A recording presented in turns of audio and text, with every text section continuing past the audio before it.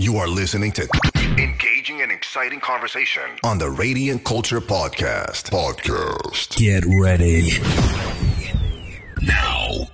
Welcome, everybody. You're listening to the Radiant Culture Podcast. My name is Mr. Kent. And I'm TJ. Yeah, we've taken over. It's a men's show today. I mean, on the host side. But we have a very lovely, lovely lady as one of our guests. Her name is Buhle.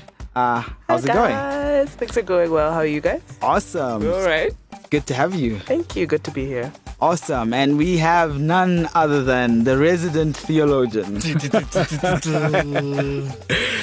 Mr. Cool Waza. I really wish you guys would stop calling me that. It's stuck. Sorry, bro. It's stuck. Never gonna stop. Yeah, I guess. Too late. Cool. So today we've got a very interesting topic, as we always do. And we're talking about abortion and laws for and against abortion and should Christians care.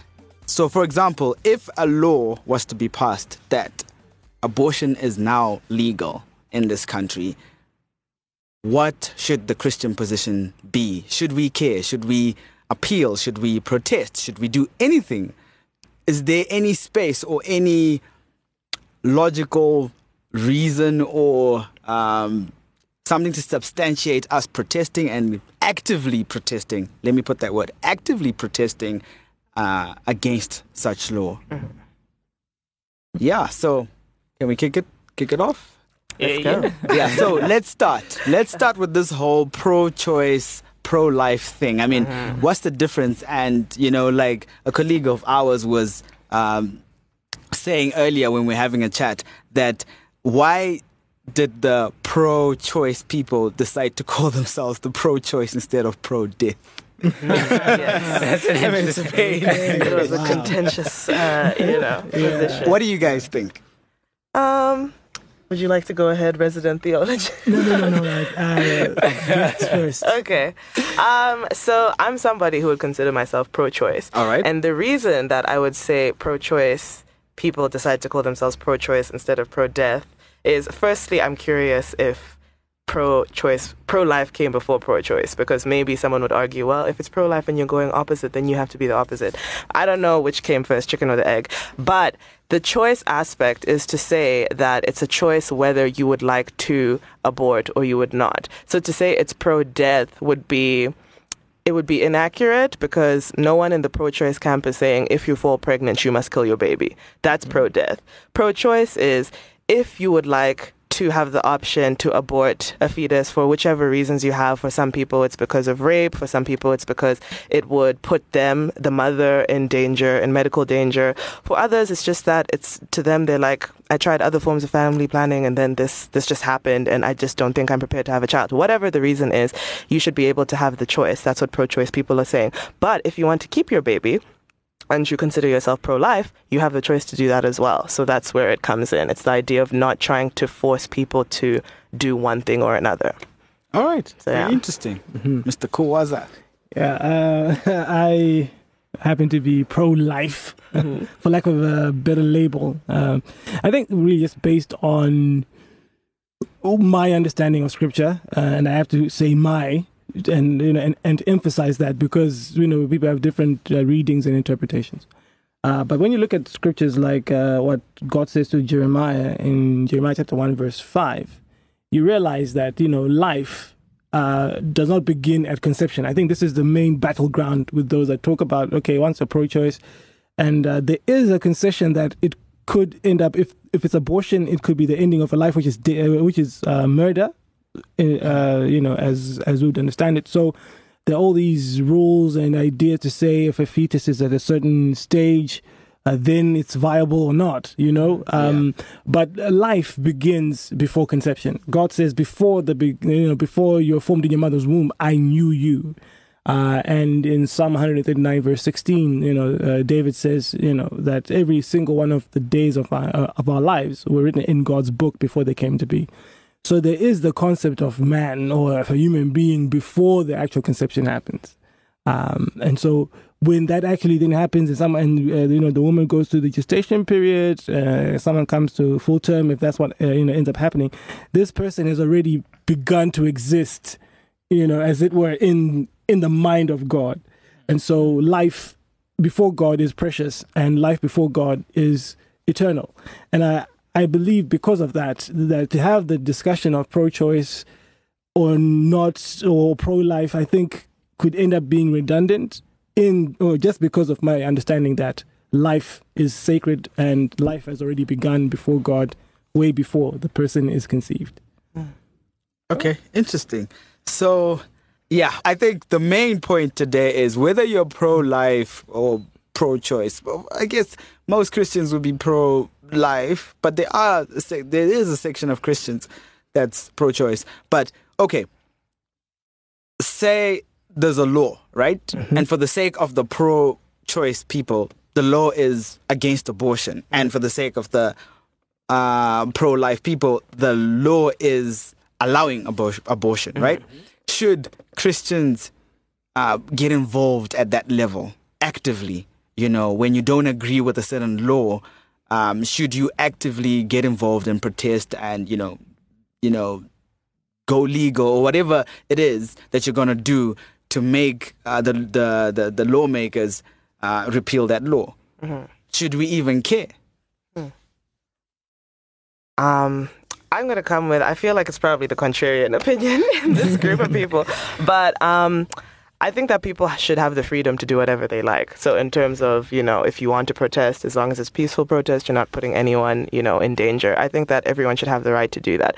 But I'm also a strong proponent for the separation of church and state because of the fact that not everybody who exists within states is belonging to a certain religion. Yeah. For example, if any of us were to decide to go to a Muslim country and we weren't, I understand the idea of respecting people's culture and stuff like that. Yeah. But then when it becomes invasive and it actually impacts the way that you lead your life, and that's what legislation does, it impacts the way that people lead their lives, then I believe that it becomes a bit too invasive and it's kind of, it's controlling. And I don't agree with that. I feel like if somebody is pro-choice, they should say, this is the way I want to lead my life, right? Okay. If let's say I'm married and I have a child, I have a fifth child, even though I only wanted to have 4, and now I'm like, oh my gosh, but I'm pro-choice, I'm not going to abort this child. That's up to you. You can do that. But then when you're now imposing that on other people, it becomes so dangerous because those people who are going to get abortions are going to do it anyway, right? Okay.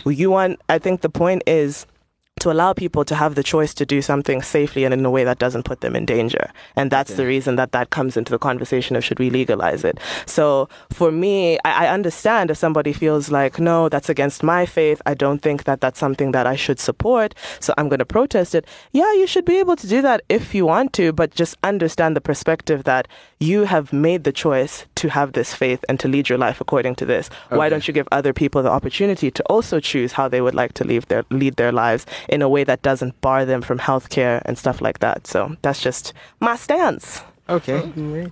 The separation of church and state. Yes. That's an interesting one because it means to a certain degree, if you look at the laws, most of them are based on Christian values. Yes, like most of them. Mm-hmm. So to separate would mean to a degree, like now you then want to pick and choose which ones you want to keep.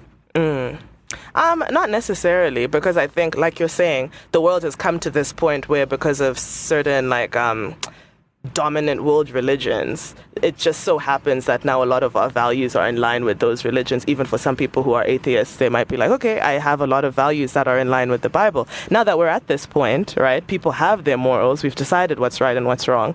Why are we now continuing to impose on people who have decided that, for me, this is the way that I want to lead my life? For example, what if the church, let's say we elected someone and they're a prominent Muslim, their church that they decide to create as the church of the nation, now we all have to follow those laws. You want to have your Hawaiian pizza, it's taken off of the Pizza Inn menu or any of that. Would you be happy with that? It's not a picking and choosing thing at this point. It's like, this is the laws that we have, and let's see how to amend that, because there's many things from the past that aren't necessarily ideal and we change them. So okay, yeah. So just to get it straight, so you're saying if a law is to infringe on someone else's right, then it's our place to then do something about that. Yeah, this is tricky. So there's a lot of nuance in what I'm saying as well. I have the opinion that people should be able to choose what they would like to do, and as long as it's not negatively affecting someone else. But then that brings up the conversation of where does life to begin, right? Yeah. But then also it might be negatively affecting the woman to carry this child to term. So are we now saying that the woman's life is less important than the child's life? You know, so there's so much in there. So I don't know exactly what we should do. I just know that on the area of legalizing it, I am for that. In another conversation where it's like this is infringing on someone else's right, I might be like, no, I don't think we should legalize that thing because I think that that's not cool to do. I don't know. It's just this conversation is the only thing I can speak to. And also like laws and stuff, it's all very convoluted. I don't really understand the processes for all of it. So yeah, I can only say my opinion for this specific topic. So you would happily welcome an abortion, a law that's legalizing abortion? Yeah, because just for the safety of the fact that people are going to do it anyway. You can't control people. And there's lots of doctors who are... I actually know somebody who went and did a backdoor abortion. And it was safe medically, but the doctor was very inappropriate with her. Like, it was almost assault, the way that he treated her.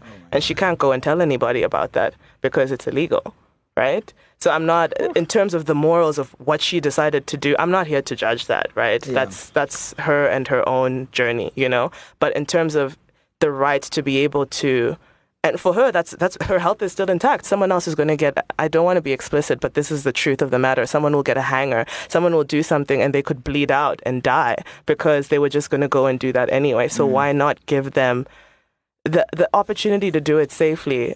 And I don't know. That's just where I am. Okay. Mr. Kawaza. I've spoken a lot. Sorry. Yeah, this is one of those things. I think when you look at that, I'm always, you'll find that I'm always trying to bring us back to the Word of God. When you look at, you speak about legislation. A question that I could ask back is to say if there was a rule or a law that was passed that was basically making genocide legal. Would we be just sit around and say, well, it's the law, what can we do, And I think if you understand it in that way, to say that the unborn are people, they are lives, these are lives, and to allow that law to pass is like basically, legislating genocide, so to speak. So with that in mind, you look at Esther, when the king, listened to Haman and allowed these Jews to be killed. And she went and she petitioned the king and said, this is going to happen, king. What can you do? The law couldn't be changed, but then a law was passed to enable them to defend themselves and so on. And so today we have the Day of Purim and so forth. But that was a genocide about to happen. You look at the midwives, which is the closest thing you have to abortion in the Bible, is when Pharaoh, demands that every child is killed the minute that they're born. Every Hebrew male killed at the point of birth. And you have those midwives, they didn't agree and they didn't do what Pharaoh said. And the Bible says God blessed them with their children because of their fear of God. So I think there is value in that. There is merit in it. And I do believe that it does honor God if we can use what I like to refer to as Roman citizenship. Like Paul often spoke about my Roman citizenship. And that allowed him to enter places that Jews couldn't, just go into, because he was able to appear before Caesar and preach the gospel to Caesar's household because of his citizenship. And I think that we can use our rights as citizens in whatever, jurisdictions we find ourselves in to then push for things that, represent what we believe are the values of the kingdom. So I do believe that it's important that we do make that stand and we do make representations and say this is why we believe that this should not happen. I think legislating things because people are going to do it anyway, I see the argument in that.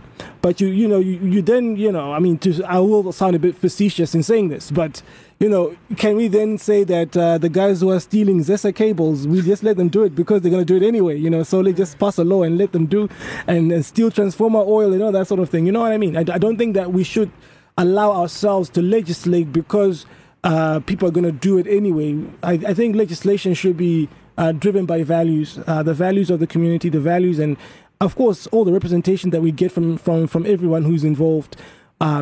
And I believe, as I said, from a Christian perspective, that legislation would just basically be genocide, and therefore we should make a stand against that. Okay, but my question would be, should it be something that's very active in terms of,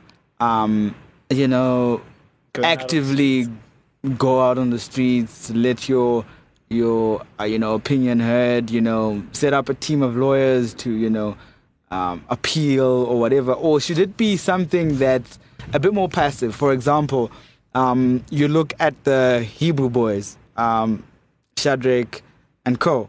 That law to bow down to that statue was passed. Well, the Bible doesn't state it, but I don't think they had an active protest. But their type of protest was, look, you've passed this law. Probably nothing we can do about it, but we're not going to obey it, and we're willing to suffer the consequences. Rather than, no, let's get on the street and say, this is unacceptable, this law needs to be repealed, or actively do something like that. Okay, so with the illustration you gave there, the law that was passed was an instruction to do something. Yeah. With abortion, it's not an instruction to everybody to do this. Yes, exactly. As you pointed out earlier, it's giving people the right or the choice to do it. So it's a bit different. You're not, basically telling everyone, all of you got to abort. You know what I mean? So I think we need to put that in perspective. But still, the thing about passing a law is that, this is going to sound, for some, it will sound like, whatever, what do you mean? But I believe that legislation can open doors to things that, if that legislation was not there, there are people who would not have taken that path who end up taking it because the law is there, because of the permission.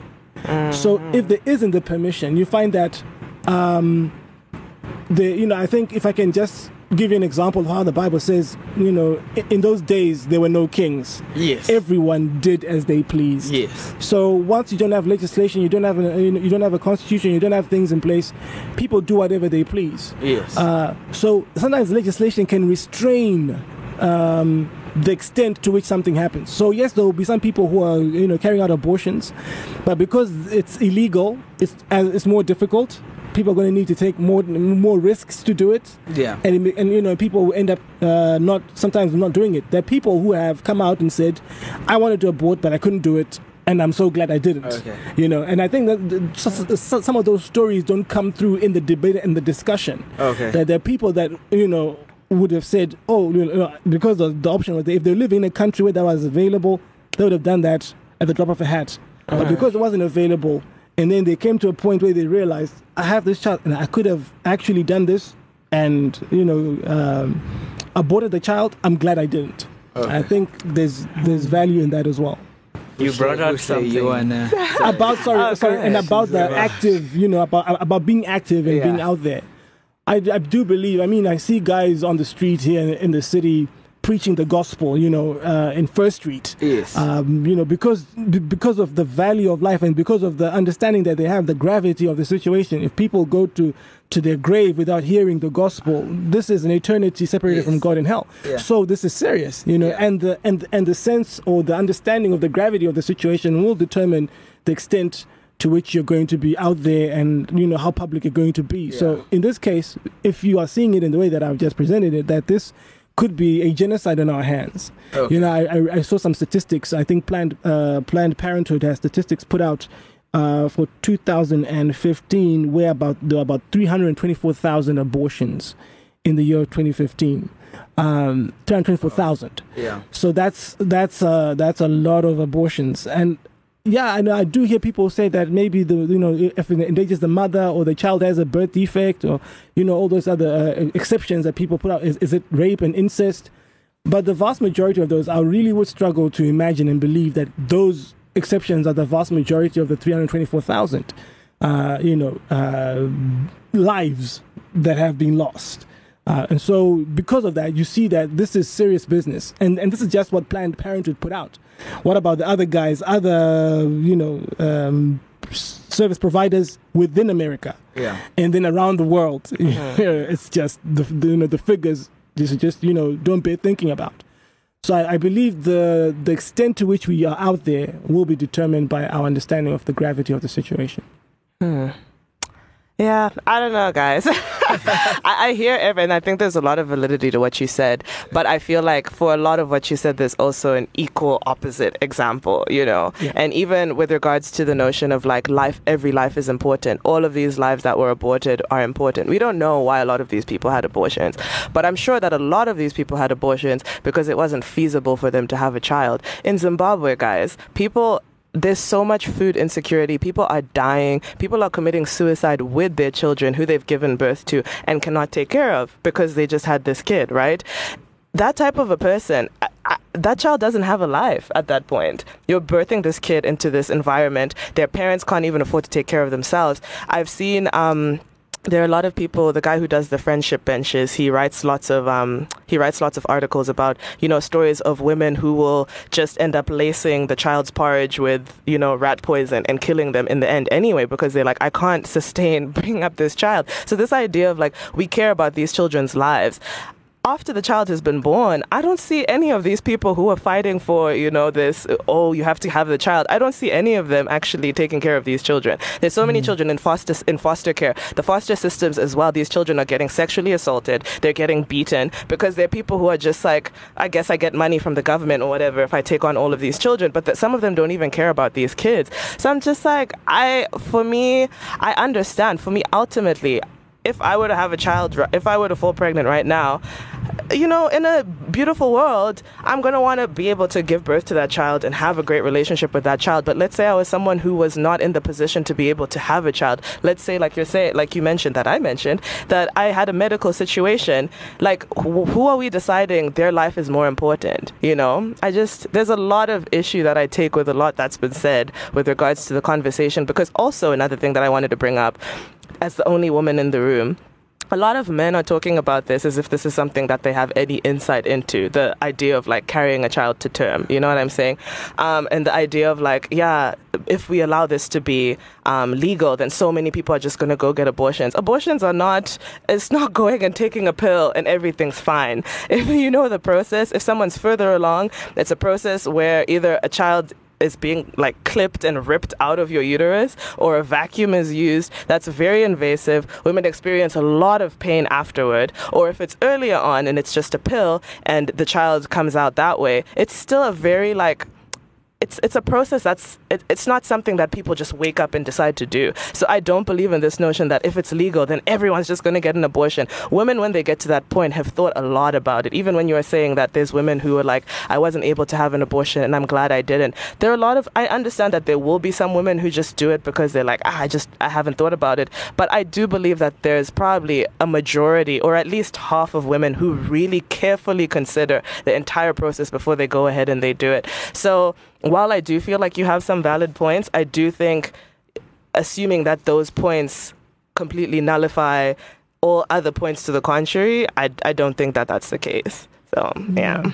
Yeah, look, I hear you there. On the health side, so definitely I take it. And that, you know, speaking as a guy, so I was very uncomfortable coming in anyway. And the producers will testify to that. I was very uncomfortable coming in and speaking as a guy, you know, to women and to a woman issue. But you realize that for there to be life, it's a woman and a man. Yeah, so, so, you know, we have to be able to speak into these things. You know, I think with the health part, speaking from a Christian perspective, and of course, you know, the world is not all Christian, as we talked about church and state being separate, but coming from a Christian perspective, how much room are we giving to God, you know, to say, okay, here's the doctor's report. What is the report that I've heard from, you know, from the scriptures? Is God able? You know, is this impossible with God? You know, there are plenty of situations where people have been given doctor's reports, been told that they won't be able to carry to term, and then even if they're able to do so, that they're very high risk that they will die and so on. But they've been able to, by trusting God, say, oh, we're going to do this, we're going to pray. You know, they carry the child to term and child comes through, you know, and they have a beautiful baby boy or baby girl or whatever the case may be. And also the other side where we're talking about health for the fetus, where the times when the child, you know, you can see before the child is born through ultrascan that they're going to have some serious health defect or some severe learning issues, and it would be better to abort than to carry the child to term.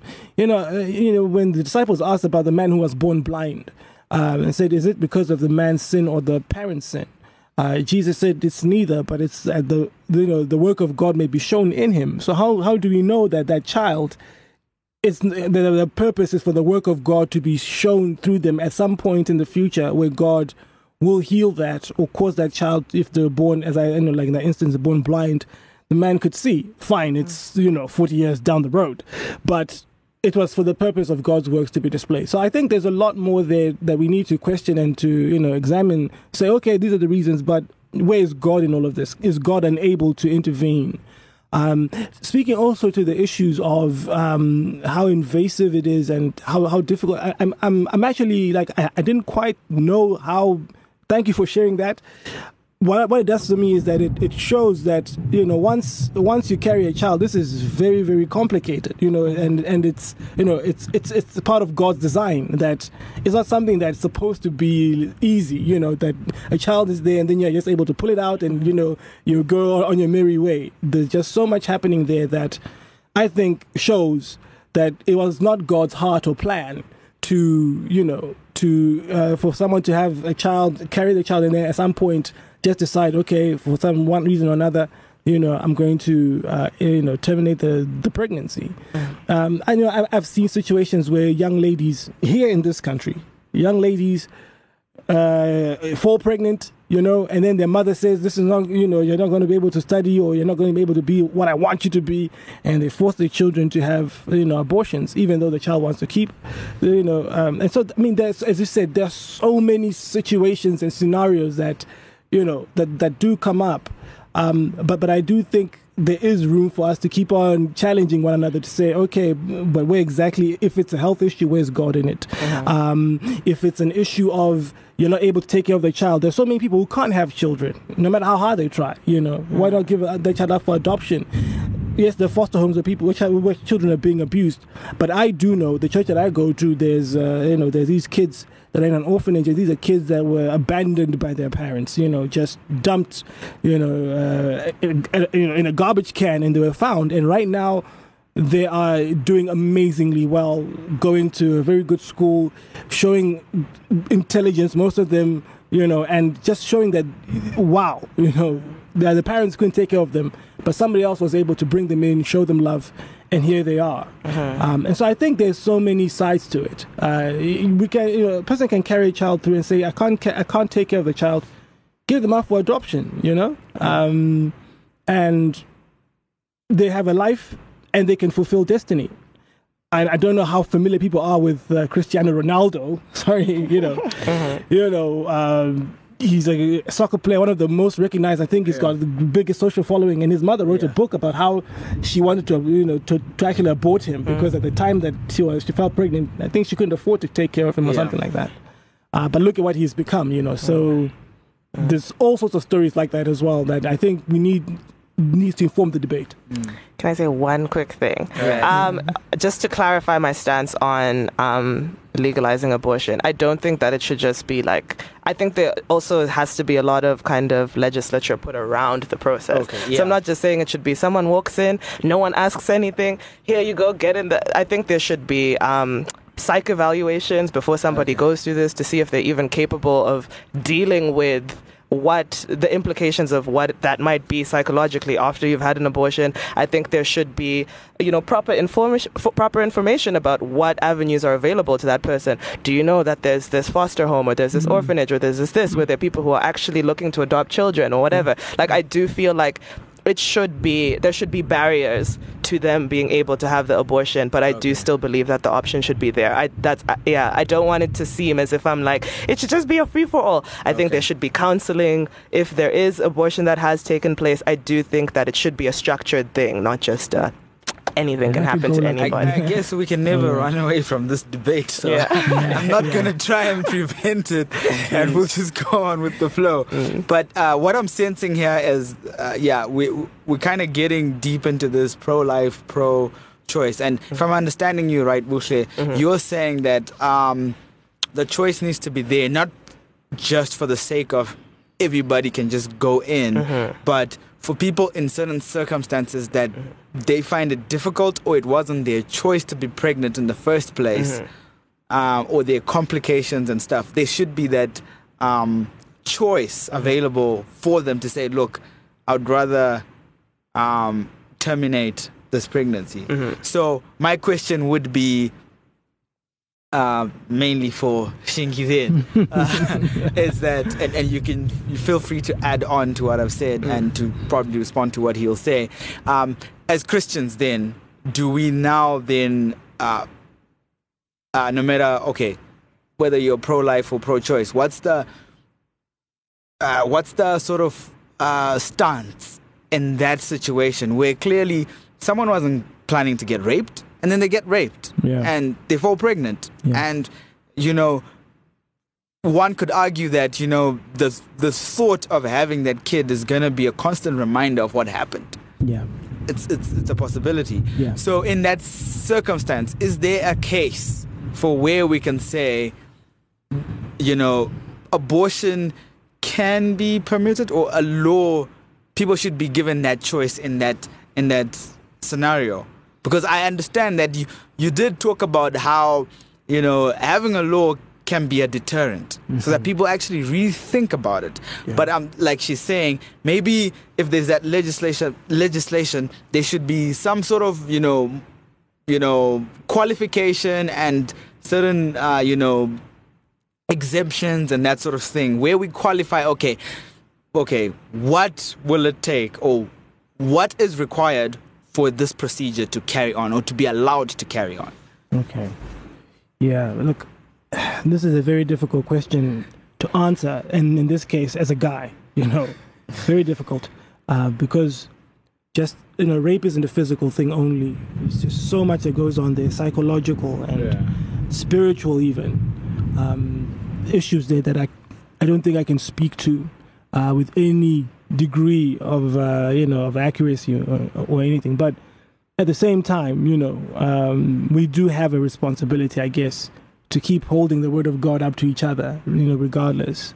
And I'd like to believe in, if I was in a situation like that, I'd like to, I think, put forward the redemptive power, of the gospel, the redemption aspect of how God uses all things. The Bible says that he works all things together for good to those who love him and are called according to his purpose.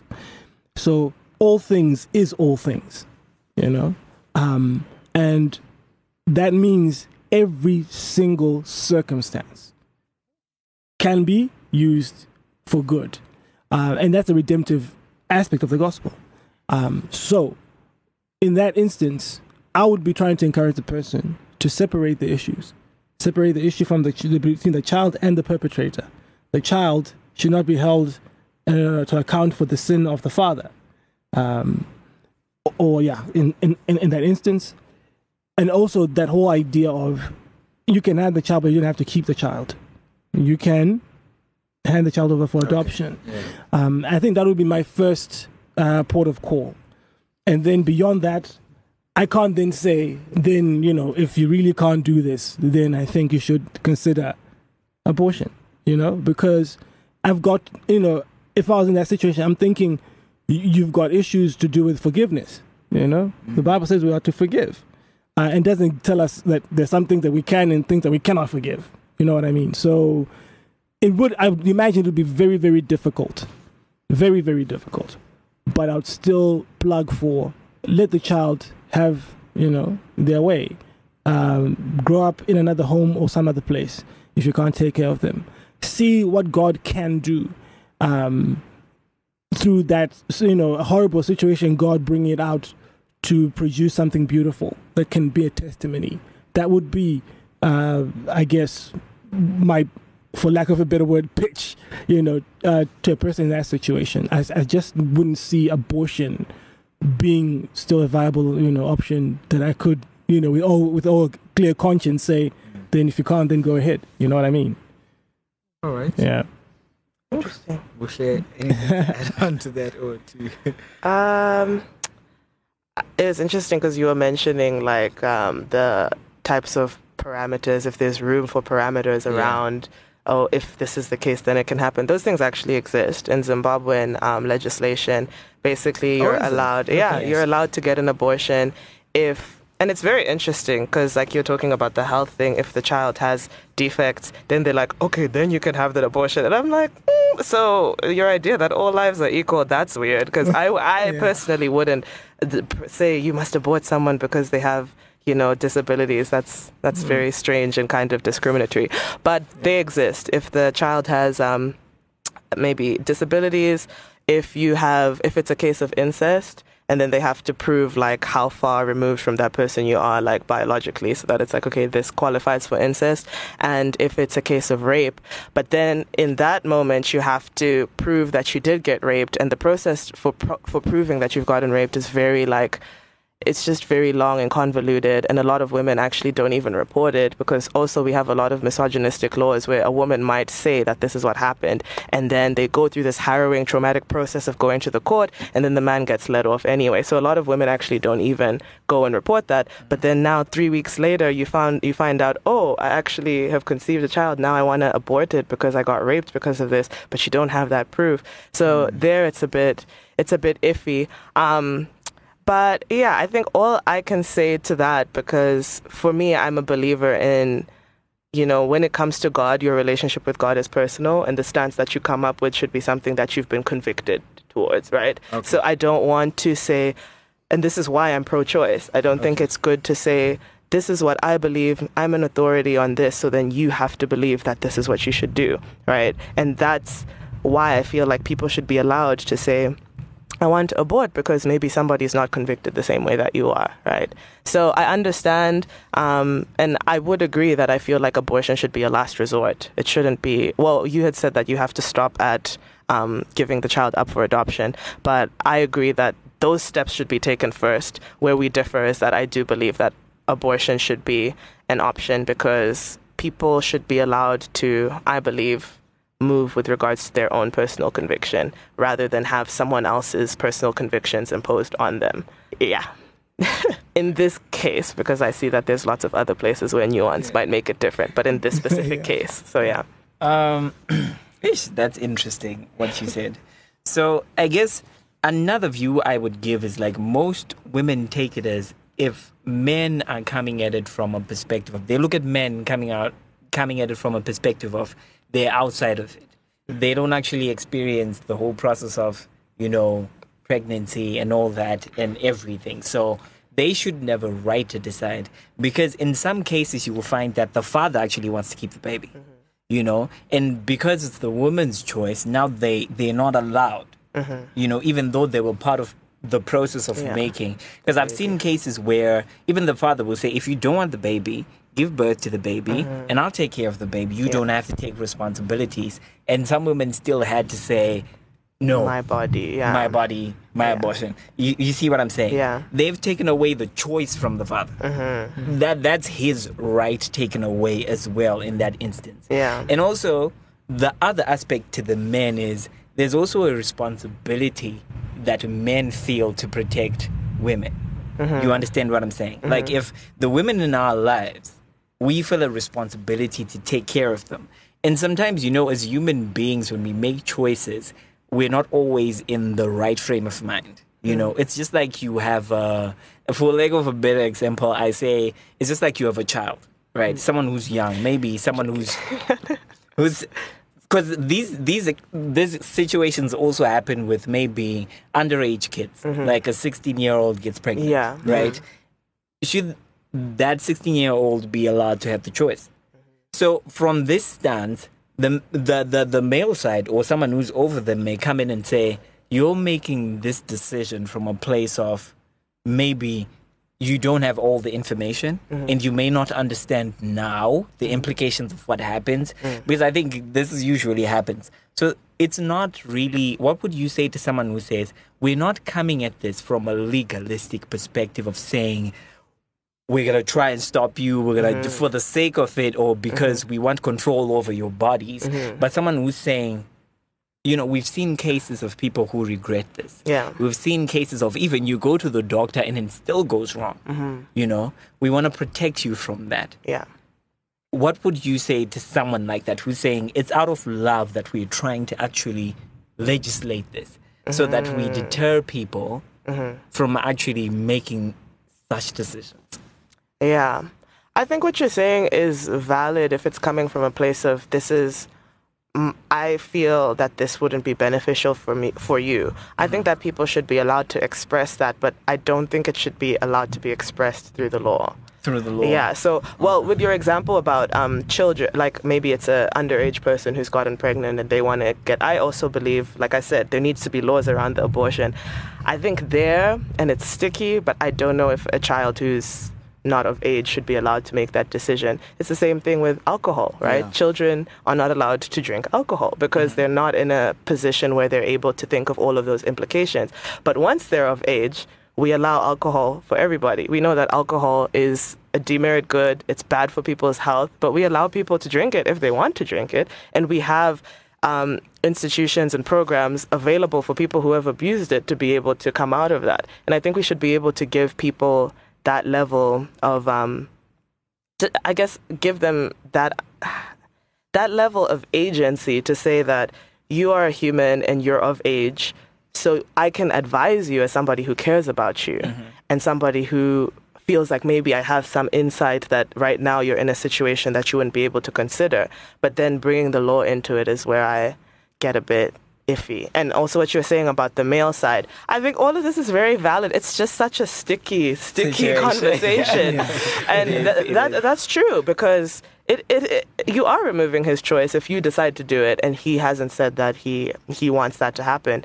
But then where's your choice to not deal with morning sickness? And I mean, I don't want to get explicit, but guys, the birth process is not pretty. It's not fun, And and it's also, like I said, it's risky. We're taking for granted modern medicine, and now we've really gotten to this point where it's like majority of women who give birth are going to be okay. But things like aneurysms, all of that, like giving birth is also something that's risky. And you're taking me saying, okay, I'll give you your choice to keep this child, is me now taking away my choice to my body. And it's like, that's a question of whose choice is more important. And I don't know if there's a real way that you can determine that.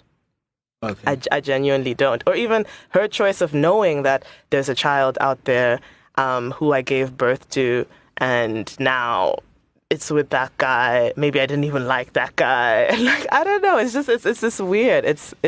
I don't think there's any black or white answer to that. It's all very gray. I guess this is where I think Kuwaza may have touched it in a way, where you're saying now the question then comes, whose choice do we pick? Mm-hmm. But what I really want to get around now is, I understand now we're at this, you presented that question that, like, whose choice matters more? Is it, the father of the child? Is it the child, or is it the mother's child? And as a Christian podcast, I guess we have to bring it back home to say, okay, as Christians, do we actually have a choice when it comes to abortion? Do we actually have a choice? Yeah. Because like I'm saying, if we say that, because like I said, the laws actually do have exceptions, right? Yeah. And those laws are supposedly built on Christian tenets, right? Yeah. Yes. So if those Christian tenets are giving exceptions of rape or incest or whatever, I guess you were saying that, God will use whatever situation. So in your mind, in any case, the person should give birth. But I really don't know. I really don't know. I think if you're using certain interpretations of the Bible, because even I feel like interpretations have evolved as people have, gone through time. There was a time that Christianity was used to justify slavery, apartheid, colonialization, and people could look at the words and be like, slaves, obey your master. It's written. How could you interpret that differently, right? Yeah. So that's why I feel like that's where I keep coming back to like conviction, because some of these words, they've been translated from Greek to this, to that, and it's like you read them and the way that I'm moved by them might be different than somebody else. Okay. So yeah, it's but I don't want to. Yeah, for me, that's where I've said my stance that's where it comes from, because I feel like the Bible can also be used to oppress people. It has been in the past. Okay. So the other thing that I wanted to find out is, where do we then decide what is the standard? Can the standard ever change? Can the standard ever... Is it something that is static, or can it evolve as we as humanity grow and like we change? And because like I was saying before with the question of, there was a time that the standard allowed a lot of things that were improper, that we've now come as society to decide we don't believe in slavery, we don't believe in, this separation of race or whatever, that people would say, oh, the Bible says that the blackbird is whatever. So that's why I'm saying, where I believe in having a standard, because anarchy is it's a mess. We can't trust people with anarchy. But then how do we make sure that we're actually using the correct standard? That's what I wonder, you know? I find it interesting, just to come back to what you said about slave trade and everything.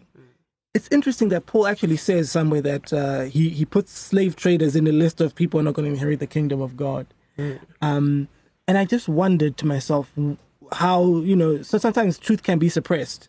As much as people say they're using the Bible to oppress people, but the truth in the Bible itself can be suppressed so that, the Bible says in Romans chapter 1 that even though everything that was known about God was plain to them, they chose to suppress the truth and believe the lie. And so became vain and foolish in their thinking and so on and so forth. And so there are times when society can suppress truth, but then truth comes to light, because in a moment of time and of revelation, hey, hang on. Look at that word, slave traders won't inherit the kingdom of God. Oh, so if they won't inherit the kingdom of God, then slave trading shouldn't be a good thing. So slavery is bad. And then someone comes out and then says this is wrong. And I think at all times, the standard is still the truth of the word of God. One of the things that I find very difficult to handle, especially with a lot of the things that are happening now and in the age that we're living in, and this is just my belief, I believe that we're living in the times where Paul said people who no longer put up with sound doctrine, but will follow all sorts of myths and so on, is how many people have started to question the authority of the word of God. It's not authoritative. It's just a book. It's a collection of stories, so is it really God-breathed? Why was the book of Judas not included? You know what I mean? And there's an attack on the authority of the word of God, because once you can attack the authority of the word of God, and the word of God can become murky and fluid, just fluid, it can be whatever you think it is, then the standard goes away and then a lot of things can come in. And I think that's one of the things that we need to really guard ourselves against. To say, okay, what's the standard? Is there a standard? Sometimes it's not so easy to see. As I said in this issue, there is no scripture that says, thou shalt not abort. You know what I mean? It'll be so much easier if God just said, thou shalt not abort. Yeah. But, okay, so, and then we're now left looking at the principles. What are the principles of the word of God, and is there a principle that this choice violates? I think that's something that I think I'm answering that thing about how people are evolving. People evolve in their minds and how they think or whatever, but the standard of truth does not.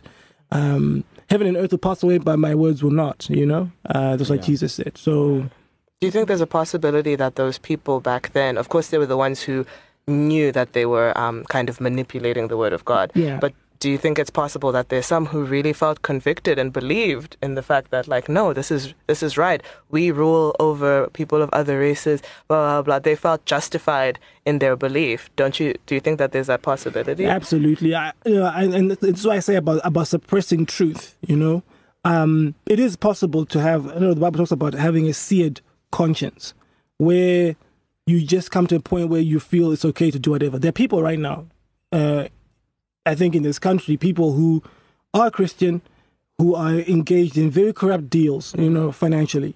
And you talk to them, they'll give you scriptures like, it's the Bible says that God is going to take the wealth of the wicked and give it to the righteous. You know what I mean? Yeah. And they'll say that with conviction. And miss a whole host of biblical passages and even the testimony of their own conscience saying, hey, but this is not right. Look at the impact of what you're doing on the rest of the nation, etc., etc. So I do believe there are people who were convicted. Yeah. But were they convicted by God or by their own belief in what they wanted?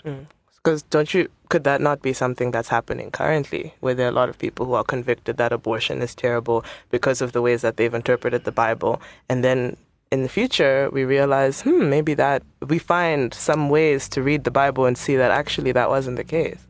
Distinctly possible.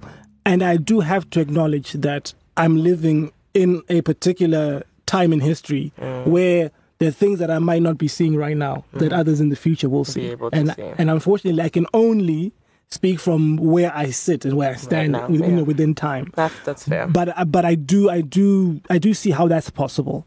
That people come to a point where they read the Bible in which they say, hey, actually, I found this in the Greek, or I saw that in, maybe because of technology, they're able to do even better searches, or some manuscripts, are revealed somewhere, by archaeology that, show, oh, that word, all that kind of thing. And it's possible. It is possible. I have to acknowledge that. All right. I think, we've gone way over time. It's been very interesting. And I don't know if you guys have any parting words.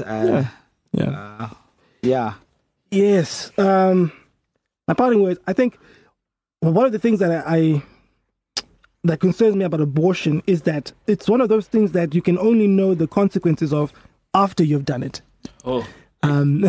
So yes, I wish it could be one of those things that you could be put in a time space travel, go into the future, see how you feel about it, then come back and think, oh, okay, that makes sense. Maybe I'm not going to do it. And I think that's just the most unfortunate thing. Just this, and the range of effects of abortion. I feel there's a very important part that can get lost, even with the best counseling and all that, because we know if you look at a secular kind of state and it's all law, there's the spiritual aspect, the psychological aspect, where I do remember a case where there's a lady who was receiving, again, of course, this is, again, up for interpretation, but she confirmed everything that was being said. It was prophecy where they were trying for a child. And the person who was giving them the prophecy was, the reason that you guys are struggling to have a child is because at some point, there was a point when you guys conceived, but you're not married, and then he was your boyfriend then, and he was very worried about things happening that were not. So he pressured you to have an abortion, but you wanted to keep the child. You had the abortion, and now that is what has caused you guys to struggle. No, it wasn't a medical thing that she was physically. It was a spiritual thing. So now we need to pray into it, break whatever, talk about these things, breaking curses and all that kind of thing, or repent or whatever. And then, you guys will be coming back and telling us, that now you're able to conceive. There's just so many of these things that it's so hard to tell and to know before the event. And other people do that. And because of the mercy of God, they don't have those complications. They just are able to have families later. But I think that's my main concern, that it's not easy to know in advance. And my hope is that if we're going to be pro-choice, I hope people are more pro-choice in choosing being safe with sex, doing the best they can to avoid getting into the situation to start with. If you're underage, do not engage in, sexual activity. If you're not married, do not, get involved in sexual activity, premarital sex, and just avoid circumstances. Not all circumstances, of course, can be avoided that do lead to people, discussing the issue of abortion. But so many of them can be if we choose well to start with. Yeah. Yeah. I don't disagree with too much of what he said, but just a little bit, slightly, because of course, as I said at the beginning, I am pro-choice, and I think for me, I completely understand the view of we're trying to protect people and we're trying to make sure they don't regret anything. We're trying to, protect the rights of an unborn child, right? I understand that, but I also do believe in the notion that God gives us free will for a purpose. And it's almost infantilizing when we now say, I know better than you, and what you're doing isn't correct. And I don't think I disagree with treating women in that way, just as a woman. But at the same time, I'm also just wanting people to think about their beliefs and really think about the way that they've come to choose these things, and they've come to choose their faith or their lack of faith or whatever it is by themselves, and how good it feels to be able to have that freedom to choose, right? And consider the way that you might be taking that away from somebody else. As somebody who's pro-choice, when I say abortion is available, I'm not saying you can't keep your child and you can't tell your children and encourage them to keep their children, and tell your sisters and your mothers and whoever, encourage them to do that. Nobody's taking that right away from you. But when you're pro-life, you are taking the right away from somebody else who really feels like having a child at this point is not something that's feasible for them. Just think about that. Think about how that feels in the law sense, that the state is, it's like taking away the rights to your body. Now I have to go through this pregnancy, even though there is a way that I could not have to, but the law is saying that I can't do that. I don't think that's a particularly nice feeling, and that's my stance on the matter. But there's nothing wrong with looking out for people and wanting the best for them, and, warning against the repercussions of having an abortion. I completely can understand that. All right. Thank you very much, guys. This has been an interesting and informative episode. And just for me, I guess I was just thinking as you guys were talking that I guess when you decide or when you make the choice, and I guess everyone is kind of pro-choice if you look at it in this way, that when you then make the choice of what you believe in and your convictions, then you've already made a choice whether you're for abortion or against it. Yeah. That's what I believe pro-choice means. But anyway. All right. Thank you very much, guys. And we'll see you guys next week. And we'll have another exciting episode and topic for you. Peace. See ya. Bye. Thank you for listening to this week's episode of the Radiant Culture Podcast. If you want to make a contribution, make a suggestion, or have a request, you can get in touch with us via email on radiant@thehub.co.zw or inbox us on Facebook and Twitter. Look out for the next episode, and remember to share this one with everybody you know. God bless. It's hot, it's fresh, it's uncut. #Real Talk on the Radiant Culture Podcast.